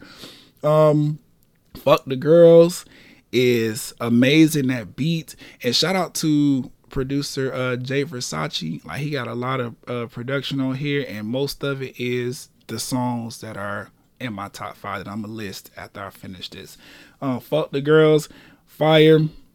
I really like the flow that she used on here, and I really like how she addressed certain things happening in the industry with comparisons and stuff like that. I really fuck with that. Ouchies is also dope. It's the beat. and she slid. Another one was she's showing that she got this flow shit like down packed, and she really be saying some shit on her records. 97 got a real like classic hip hop vibe to the production, and she did not slouch on that record as well. I really fuck with it. Gun is another one of these brashly like sexual songs. The the hook, she literally said, I know how to use a fucking gun. I make that dick rat-ta-ta, like something like she basically saying she knows how to work a dick to get it to spit like a gun. Rat-ta-ta. Pick it up. I fuck with Gun. And Gun is one of those records that also has like tinges of her earlier music. Like this could have been on Hot Pink.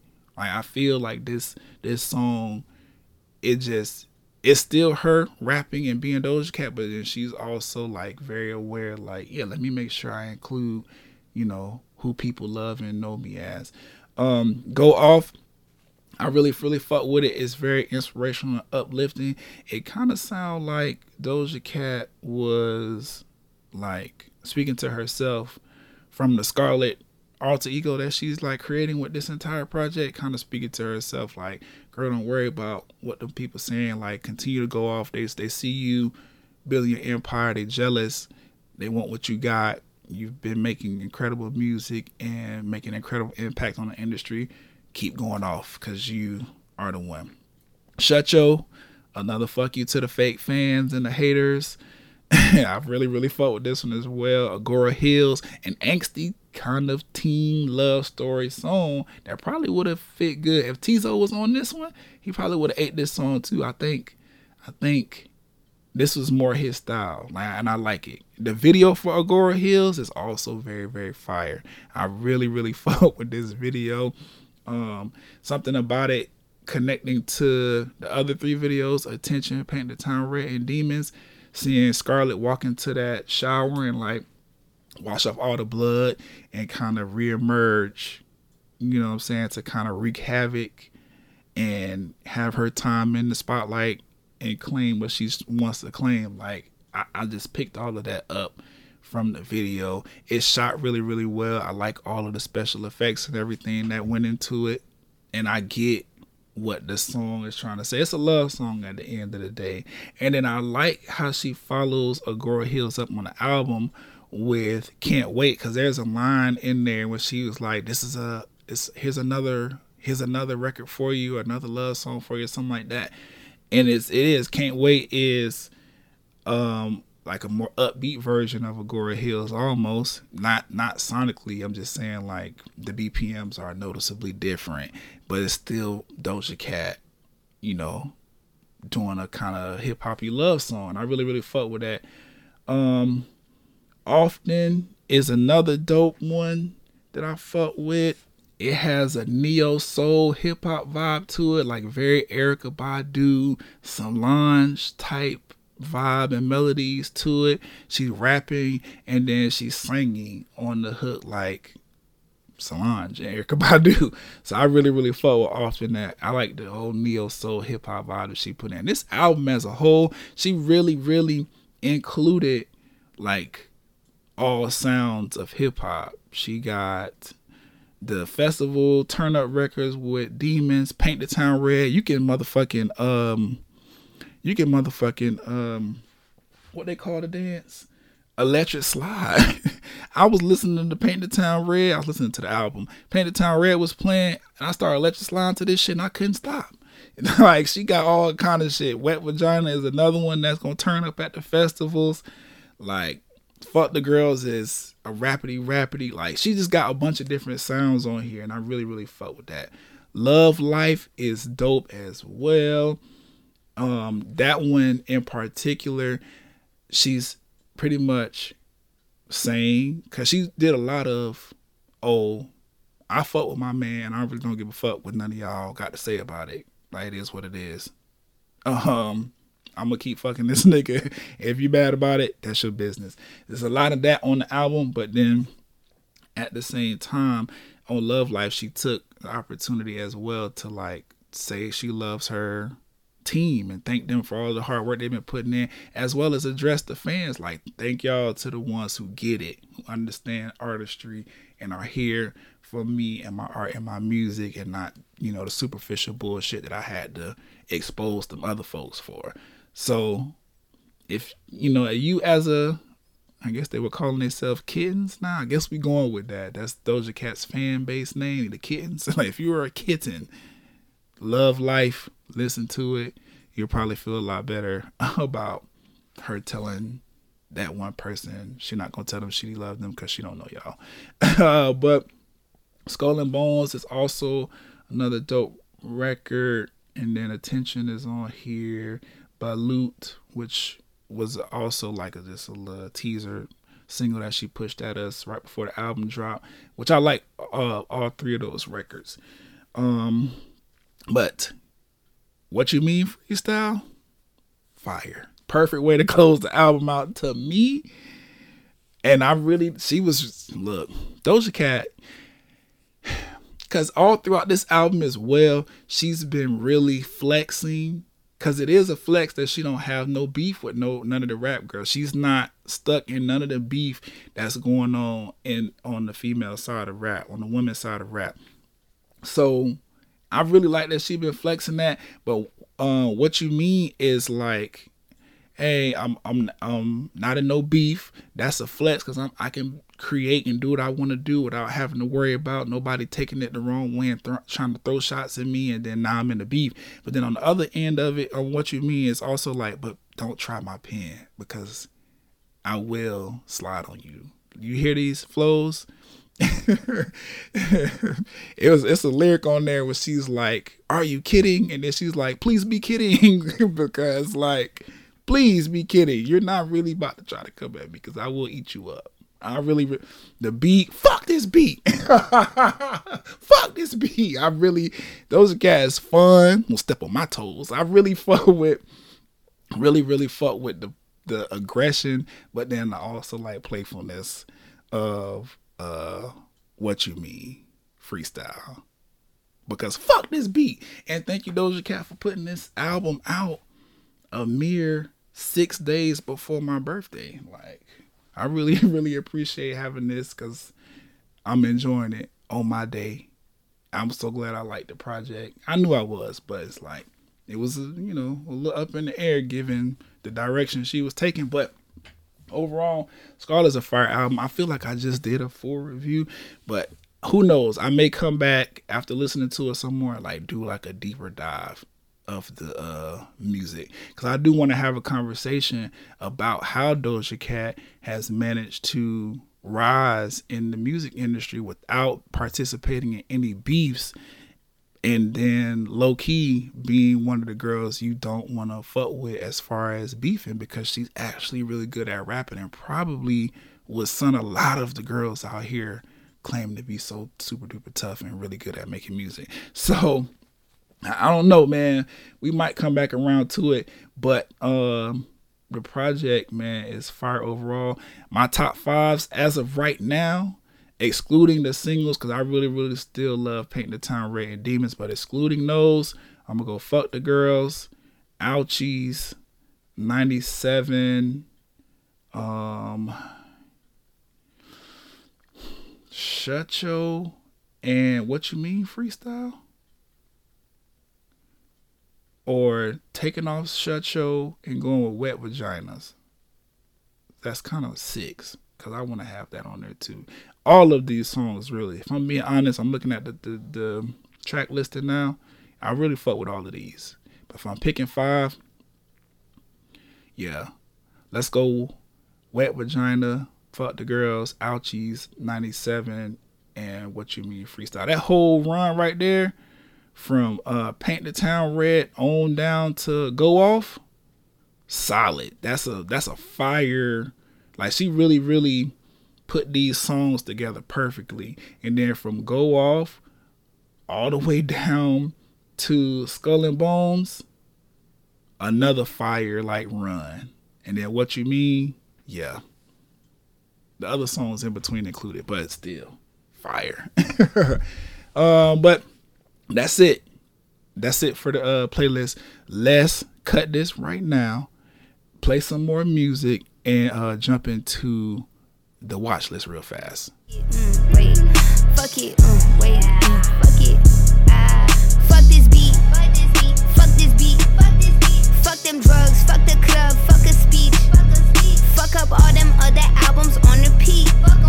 Fuck what y'all been saying, I ain't for the streets. What you mean? What you mean? What you really talking about? I know you sneak. I was waking all these hoes up in my sleep. I'm looking at the time. I know I spent a whole lot on the playlist. I don't mind though, because there was a lot of good music that came out, so I'm cool with that. But the watch list, I don't really got much to talk about, so let's just jump right into it real fast. No trailer spotlight. Obviously, I've been doing that because I stand with SAG-AFTRA, WGA, like the whole strike that's going on in Hollywood right now. I stand with the people picketing. I do feel like they deserve better all around the board. I just feel like they deserve better from these multi-million-dollar and billion-dollar companies and studios and everything that are profiting off of their hard work. So not shouting out any trailers, production companies, nothing like that. What I will do is shout out Quinta Brunson for creating a fund for her team that is being affected by the strike. It's nothing. I know Quinta's in her winning season right now with the success of Abbott and everything like that. So she do got a little bit of money that she could, put in a pot just to make sure her people on her team continue to eat as the strike progresses. So I really, really fuck with that. I thought it was dope when I heard about it.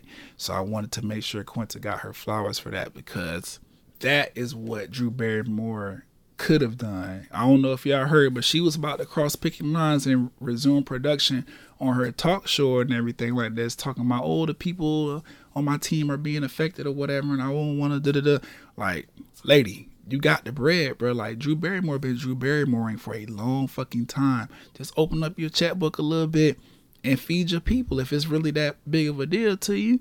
Same way Quinta is doing. But can't tell people what to do with their money, so I'm gonna stay out of that. And she did, after she got ate up by folks online, she did recant and was like, you know what? Never mind. I'm gonna stand in solidarity over here on this side with the unions and everything and continue to strike. Sorry about that. So I'm glad she came to her senses, because that was crazy to me. But good news as far as the writers are concerned, it seems that WGA has come to an agreement with, what's the name of that organization? AMPTP. That's the organization and whatever that handles all of the producers and studios and stuff. They reached an agreement, so the writer's strike is officially over. It's still strike happening with SAG-AFTRA, which is like the actors and stuff, but the writers are good to go. They reached an agreement. If you're interested in figuring out or understanding what the agreement was reached upon or what the agreement that was reached entails, you can head over to WGAcontract2023.org. It's a full list, breakdown of the entire contract, and then they got another section where it's like the bullet points, the summaries of everything. Either way, I'm happy about this. This is dope. Like I said, with the writers being taken care of now, it leaves room for the studio and SAG-AFTRA to focus on the actors and everything. And apparently there's gonna be another meeting at the negotiation table in a week or so to finally iron out some kind of agreement between SAG-AFTRA and AMTP. What I said it was? AMPTP. But this is dope. It's a big win. It shows the power of sticking together, because they really are affecting change. I think the thing that I'm most excited about is they're going to be able to get residuals from streaming content now, which I feel like, that should have been the wave, especially when streaming became the dominant way of consuming content over regular cable network television or whatever.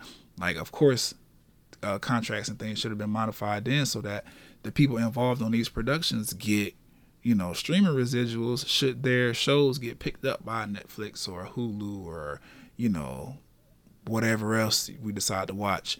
And they do well, HBO Max and shit like that. So I'm glad that's a good one. Also, the modifications I see with the contracts or whatever that will either allow writers to take on other projects if they need to, or it will lock them in with whatever production they're working on to the point where they don't have to worry about being fired or anything like that. Should the networks and everything decide they want to make cuts and stuff like that. So a lot of good stuff. They won a lot of good stuff. A lot of good agreements were put into place based on what I saw on the website or whatever. And then shout out to Francesca Ramsey. She's at Francesca Lee on Instagram.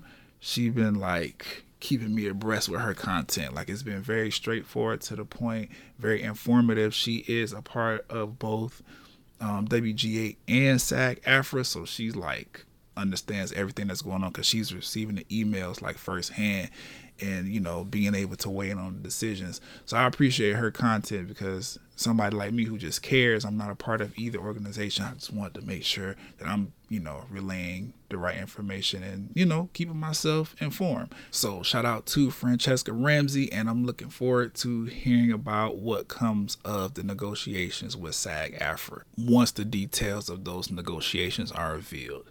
What else? Oh, a quick RIP to Michael Gambon. You all, I myself included, might know him as Dumbledore, or the second Dumbledore, because then he fill in as the Dumbledore for Harry Potter once the original Dumbledore passed away. I believe that's what happened. Either way, he passed away on September 27th. Apparently he had some complications with pneumonia. He was already 82, so that kind of just made things worse. So RIP to him. Y'all should know I'm a huge Harry Potter fan. I am Slytherin House. I took the official quiz on Pottermore.com, which is now WizardingWorld.com. They placed me in Slytherin. I've been rocking ever since. I feel like all the attributes and bullet points and things that describe Slytherin fit me, so I'm cool with my house. I just had to give my quick condolences, because it seems like we've just been losing Harry Potter legends left and right. Hagrid passed not too long ago, so yeah, RIP to them. Outside of that, what I've been watching, the Country Wayne skits. For time, we're not gonna get too much into it. I just want Anthony to start saying no. Him buying these $10,000 suits, paying $10,000 for him and his groomsmen to have these fancy ass suits when he know he's struggling and got all this debt and stuff that he ain't telling Amber about. Like, he could have said no. He got to start taking some accountability for the decisions he's making. And I really want this whole cheating thing to just come on and come out. I don't want Anthony to walk down that aisle and get married and say all these vows and incredible things to make Amber cry, just for them to later get back to the house and find out that Amber still been creeping with Wayne. Like, I want this to go. When Ro finally confronted Wayne about if he was sleeping with Amber, and he did all that shucking and jiving, and Ro knew you bullshitting. You're not saying yes, so I'm gonna let you slide, but I know that you're doing some shit and it's fucked up. I'm glad that skit happened. I just wish she would have pressed Wayne a little bit more, because she almost had him. She almost had him. But the Country Wayne skits, fire. They're pretty much the Black As the World Turns. Like, it's if you're not watching, I highly suggest you find Country Wayne's YouTube channel and or Facebook page and jump in, because it's literally a soap opera. They post like 5 to 10 3 to 5 minute skits every single day of the week, Sunday to Sunday. And the stories are incredible. The acting is incredible. I just really love. It's funny as fuck, but it also gets very, very deep and very real. I just love what Country Wayne is building with that. Speaking of Country Wayne, his Netflix special on Woman's Prayer is also out. I did check it out. It's not laughing my ass off hilarious, but I did laugh out loud a couple times. The jokes seem a little dated. Like, I was expecting some of the punchlines, but then Wayne is funny naturally, so he was able to throw his own like mannerisms and little one-liners in there that kind of spiced it up a little bit. So I'm fucking with the Netflix special. It could have been more funnier to me. I was expecting it to be more funnier, honestly. But I'm satisfied with what I got. And I feel like it's going to build up to an even better special next time. Because now that he's got all of these stereotypical black jokes and like mundane speaking points out of the way, it's going to open him up to be able to create better jokes that we haven't heard before or won't expect from a comedian. So I'm looking forward to that. And then I started The Bear with Blue. Shout out to her. Fantastic person, partner, watching all this stuff, enjoying all these like we be enjoying the shits now. But yeah, we started The Bear. Phenomenal freaking show thus far. I really like the character development and how this main character is really turning this like hole in the wall diner in New York into something that's probably gonna get a Michelin star by the end of the goddamn series. And I like all of the backstory going on with, I don't want to get too much of the plot away just in case y'all decide to watch it, but I like all the backstory going on with each of the individual cooks. They're starting to like show us like why they are how they are and how they ended up where they ended up. It's a fire show. If you like cooking competition shows, then you probably enjoy this one. It's a scripted show about a chef who's trying to revitalize a failing New York diner. And they really be like giving you cooking tips in there, and you could see in the food that the quality is being raised just by him being there, giving them advice, taking charge. I fuck with the show. Can't wait to finish the first season. I think we on episode 6, which means we got 2 episodes left of the season, and then we're gonna start season 2. So I'm excited about that. Stepping in the anime corner real quick. I'm rewatching Inuyasha when it was first airing on television, 10 plus years ago. I was busy just like I am now, but I have time. So I've been checking it out, catching up starting it from start to finish. That's how I'm watching it, because I missed a whole lot of episodes, a whole lot of seasons originally, like I said, when it was airing. So I'm watching that and just preparing myself to jump into the new spinoff with all of the kids. I think Kagome and Inuyasha end up having a child. The priest with the hole in his hand, I forgot his name that fast, but he ended up having a kid that all of the kids of the main characters of Inuyasha, they team up to do their own like quest and adventure. So I'm really, really excited to check that out. So I was like, okay, let me just go back and watch Inuyasha, since I never like actually watched the season or the series from front to back. So that's what I'm doing. That's where we at with anime, and I think that's where we at with the entirety of this episode. Thank you so much for tuning in once again. Remember, I am Brian Saff, BrianSapph on Instagram, Twitter, Threads, TikTok, YouTube.